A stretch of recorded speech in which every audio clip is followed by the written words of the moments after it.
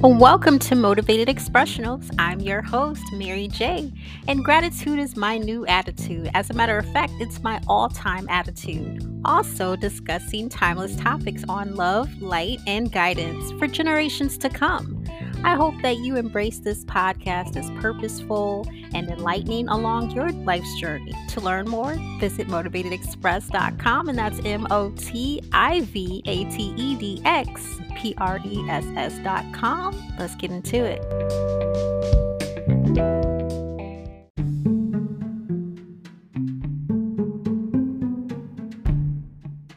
Week 3, the Holy Spirit. The Holy Spirit is necessary if you want to truly know God, pray the right way, and develop a good Christian lifestyle. God is a spirit. Those who worship him must worship in spirit and truth. John 4:24. Worshiping God and through his spirit is important since God is a spirit, just as it is important to know the proper language to communicate with someone. We must know the proper way to communicate with God. The focus this week will be on understanding how the Holy Spirit helps us communicate with God and live the way that he desires us to. Pay special attention to understanding God's presence, anointing when you pray.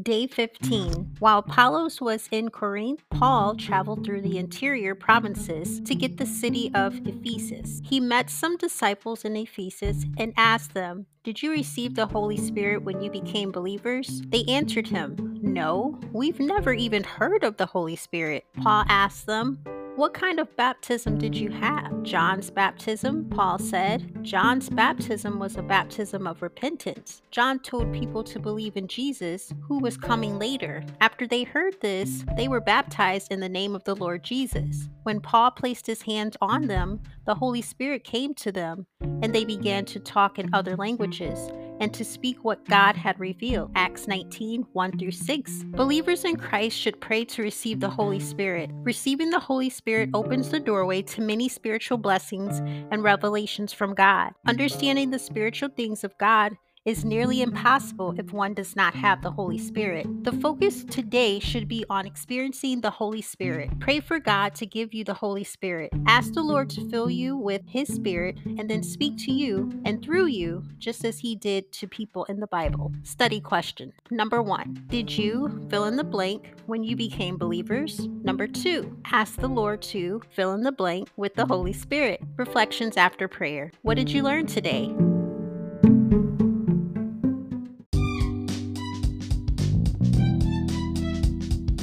Thank you for tuning in to another episode of Motivated Expressionals. I hope you are able to embrace this segment with intention to enlighten thyself, improve daily habits, and increase your growth for self-development. Please be sure to check out our website at motivatedexpress.com. Until next time, peace, love, and blessings.